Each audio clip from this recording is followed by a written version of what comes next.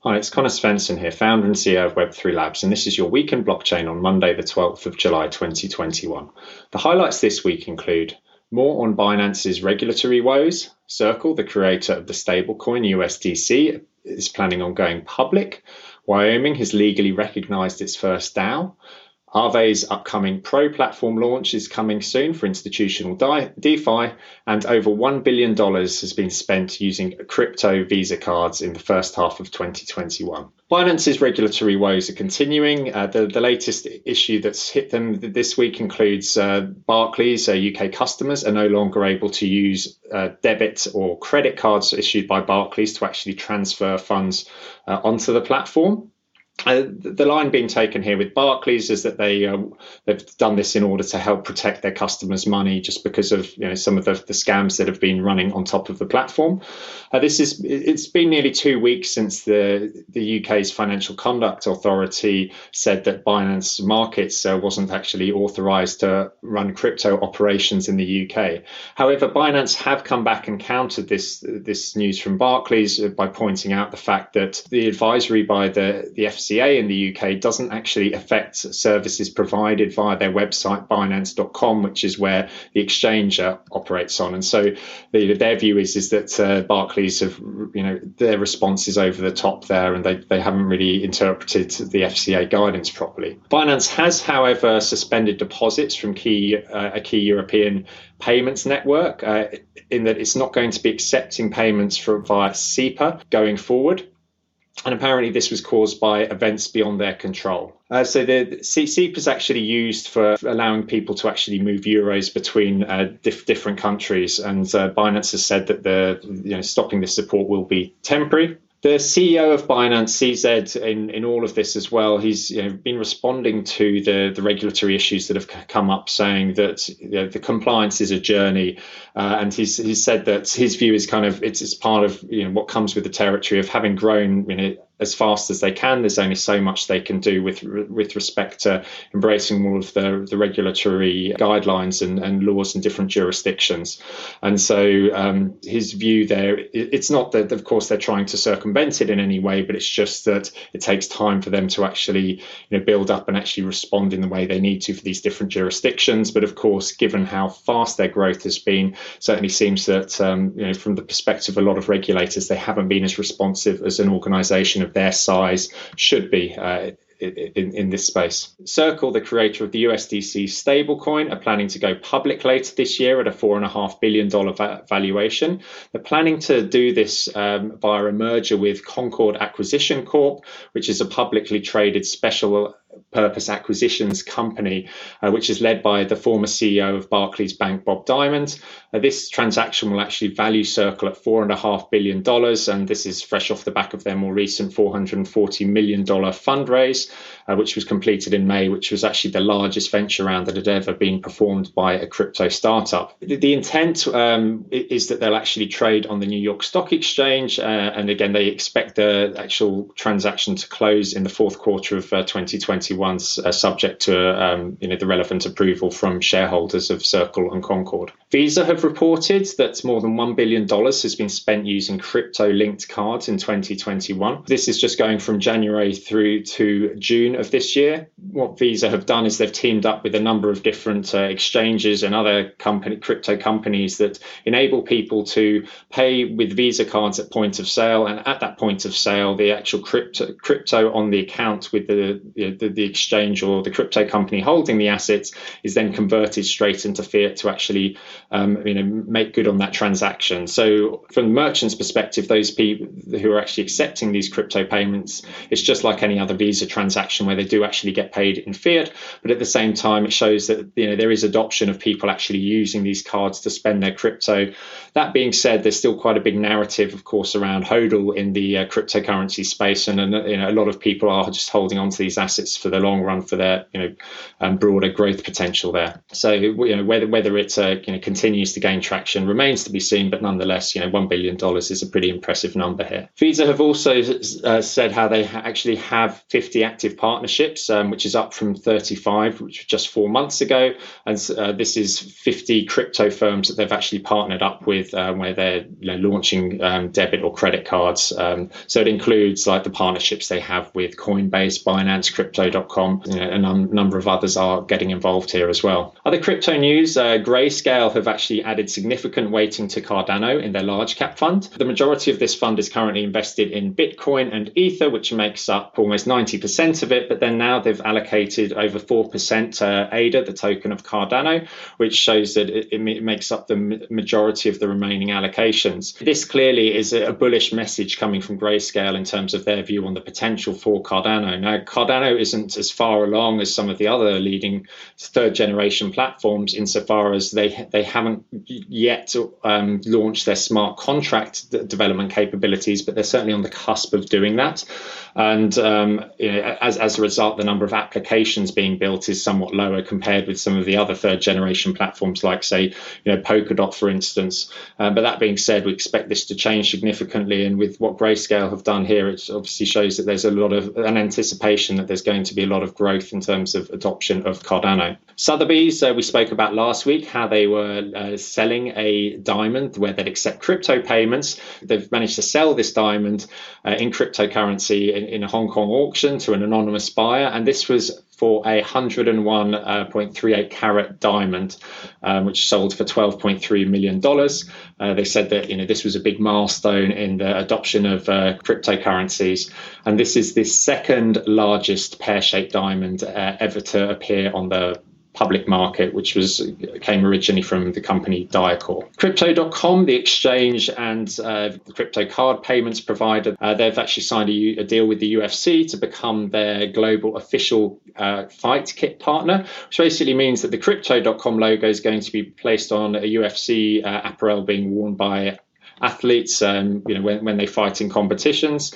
And so it's going to attract significant visibility to the Crypto.com brand, especially when you look at the fact that the UFC has more than 625 million people in its fan base and over 150 million social media followers. So it's certainly going to be another big push to help increase awareness of this company in the mainstream, much like we heard about FTX doing last week with their deal with Major League Baseball. The state of Wyoming, which considers themselves very crypto friendly, has approved the first legally recognized decentralized autonomous organization, or DAO, in the United States. The Crypto Fed DAO, as it's called, received notice from the Wyoming Secretary of the State's office on Tuesday, recognizing it as a legal entity. The American Crypto Fed DAO was established by a mobile banking solutions provider called mShift at the beginning of the month, and the project describes its mission as promoting a two-token economy that's immune from inflationary or deflationary influences.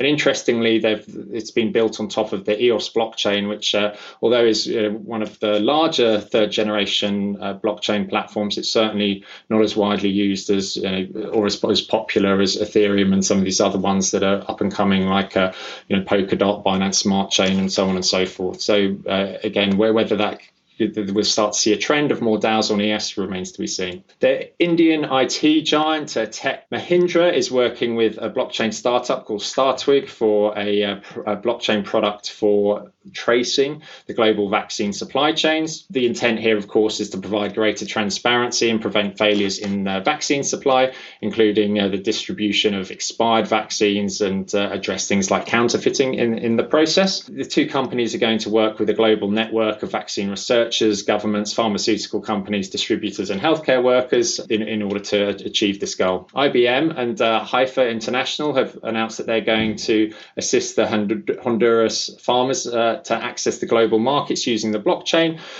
So small coffee and cocoa farmers in Honduras are going to be able to make use of IBM's blockchain platform along with the nonprofit Hafer International. The idea is that people purchasing cocoa through Hafer's Honduras Chocolate for All project will be able to trace the provenance of goods using IBM's Food Trust.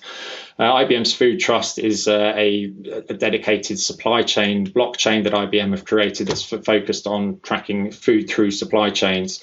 And so again, it's gradually getting more and more traction for that specific purpose. Also, on a related note, that CIBC, NatWest, and National Australia Bank and Itaú Unibanco have partnered to launch Project Carbon, which is a voluntary carbon marketplace. The idea here is that it will help the bank's clients to achieve a net zero carbon goal. There's lots of commitments to make different jurisdictions reduce their carbon emissions as per the Paris Agreement, which is looking for fairly aggressive cuts by 2030. And other organisations too are talking about this goal of transitioning to net zero by 2050. And so the intent here is that these banks will work together in consortium to actually make it more accessible for people to tap into the carbon offsets markets. It's planned to be launched in August and is going to be running on a private Ethereum platform. Also, the Swiss crypto bank Sygnum has launched a Ethereum 2 staking service. Apparently, they claim to be the first bank to actually offer this service, and the idea is that you can stake your Ether and see a return of up to 7% annually with that. And of course, this number goes down the more people that are staking there. It didn't actually say whether the ETH can be withdrawn or not, but typically it's not possible because of once people actually stake ETH, if they're doing it without going through a third party, it's impossible to unstake it, so to speak. So certainly when people want to get those returns, they will need to be locking it up and until the cut over to Ethereum's Beacon chain goes live, which is expected in the first quarter of next year. EY have also announced the release of Nightfall v3, which is the latest iteration of the Nightfall protocol, which was first released in 2019. Nightfall combines zero-knowledge proofs and optimistic rollups to give organizations capabilities for transacting using the Ethereum mainnet behind the scenes, but without actually putting details of what those transactions are.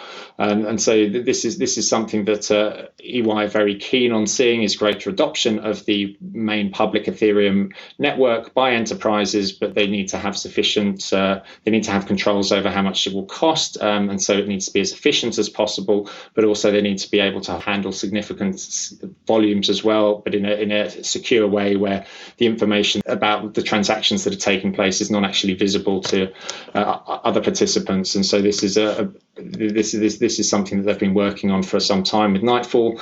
They're putting it out there into the public domain because they really believe in the power of the technology, but also how important it is to share the work that they're doing in order to just help bring forward the overall adoption of the technology. The Ethereum London hard fork is now scheduled for early August. The London hard fork for Ethereum is there's a lot of talk about it because it's the one that implements EIP 1559, which is the one that will start burning some of the transaction costs that people pay to the Ethereum network in order to actually bring down the fees and make it fairer for people actually trying to participate in the network. We spoke previously about how some of the test networks had already been updated.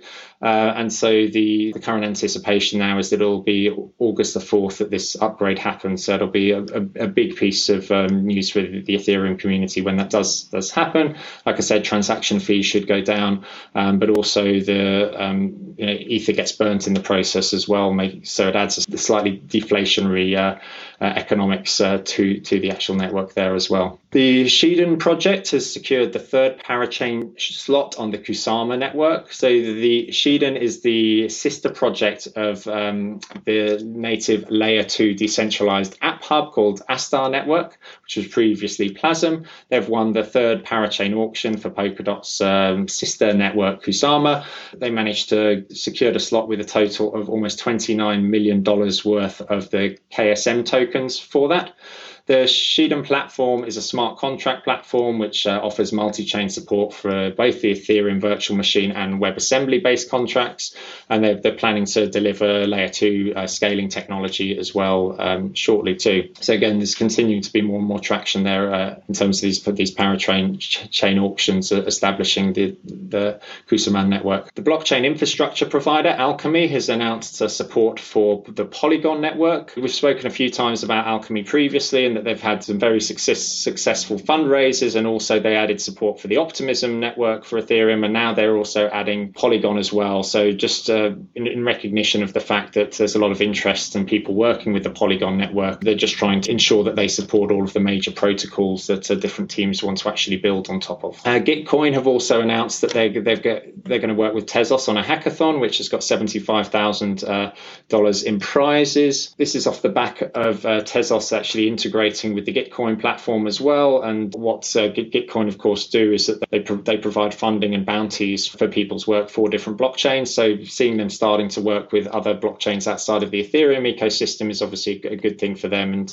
the model that they have there. Moving on to DeFi news, Aave, they've announced that they're planning to launch the permission version of their platform for institutional investors this month, which is called Aave Pro. But they're launching this in partnership with the crypto custodian and service provider Fireblocks. The intent here is that they'll support Bitcoin, Ether, Aave and USDC. And in order to participate with lending in those specific assets, your organization will have to have gone through KYC with Fireblocks in order to do this. Xerion, they've managed to raise 8.2 million in a Series A funding round, which was led by Mosaic Ventures. Xerion is a DeFi portal like Zapper that basically gives people an easy way to actually interact with these DeFi protocols that be that the actual exchanges or ones for actually doing things like yield farming and so on. And so they've seen a lot of growth around those people who are playing with and investing in the DeFi markets there. So it's just a recognition of the interest there is in the space for actually making it more straightforward for people to work with and also manage the various DeFi positions. Moving on to NFT news, the Million Doge Disco, an augmented reality game, has launched, which is a cross between Dance Party and Pokemon Go, apparently, which encourages people to film themselves dancing with animated Shiba Unos and then go treasure hunting around town in order to earn various Doge NFTs, as well as a prize from a pool of 1 million Doge coins too. It also comes with a proof of party mechanism, which incentivizes users to upload their footage of themselves dancing with their Doges and receive Dogecoin from community members. Decentraland, they've also announced they're going to be hosting one of Ethereum's first music festivals on the platform. So Crypto's Second Life Sim will host To the Moon, which is a music and arts festival. It's a collaboration between the NFT marketplace Known Origin, the NFT Tastemaker Collective Illumino and Bear NFT. It's going to be based at Known Origin's virtual headquarters within Decentraland and will feature performances by a number of electronic musical acts, including SNBRN, Fred Thirst, Autograph and Win and Woo. And the organisers will be promoting exclusive NFT goodies. And of course, people who attend will receive a virtual Pope, which is a proof of attendance protocol token. We spoke previously as well about Beeple's latest project, an NFT of the former Wimbledon champion Andrew Murray, has sold for $177,777. So this was on the We Knew platform that Beeple's been involved in, and they've basically turned the moment of Andy Murray's win at Wimbledon from 2013 into an NFT. The NFT sales volume, some numbers came out as well about the volumes that we'd seen sold over the first half of 2021, and that actually totaled 10,000 to 20,000 every week since March, while with buyers actually outnumbering sellers. The volumes reached 2.5 billion in the first half of 2021, which was according to a Reuters report. Going by what the non-fungible marketplace has said, and of course we report our weekly metrics on this from that platform performed too, and they've shown that the interest doesn't seem to be dying down as such, even though, of course, the amount that they're exchanging hands for has certainly dropped since the peak we saw a couple of months back. Also in Israel, there's been an announcement that an NFT is being created of the presidential oath, which will be given to the incoming president, Isaac Herzog, ahead of his inauguration. The original oath was actually signed by his father in 1983, and the idea behind the NFT, it was the merging of the past and present, combining a historical oath with modern technology. The president-elect will look after the NFT during his time in office, and it will be kept in closed storage on a crypto hardware wallet which is obviously offline. Finally, we've seen a CryptoPunk NFT enter into a major art museum. One of the CryptoPunks was given to Miami's Institute of Contemporary Art by trustee Eduardo Barillo. Apparently, it's the first NFT to enter a major art collection. And so this is CryptoPunk 5293, which will join the ICA Miami collection. That is a work that's representative of the cultural zeitgeist and will have historical significance for generations to come, apparently. So moving on to our metrics, the crypto market cap has remained somewhat stable over the last week and is still at 1.4 trillion. Assets locked in DeFi are up 4% to 55 billion. The 7-day NFT sales, we've seen just under 25 million of sales, which is up almost 14% from last week, with an average price of $1,000, which is a big increase of 41%. That's all we have for this week. If you like what you hear, please subscribe to our podcast and our YouTube channel. Links to all items discussed are available in the show notes and at our website, weekinblockchain.com. We're also hosting a weekly Clubhouse room every Monday at 12 p.m. Eastern, 5 p.m. GMT if you'd like to discuss any of the items we've covered here. Thanks, and I'll see you next week.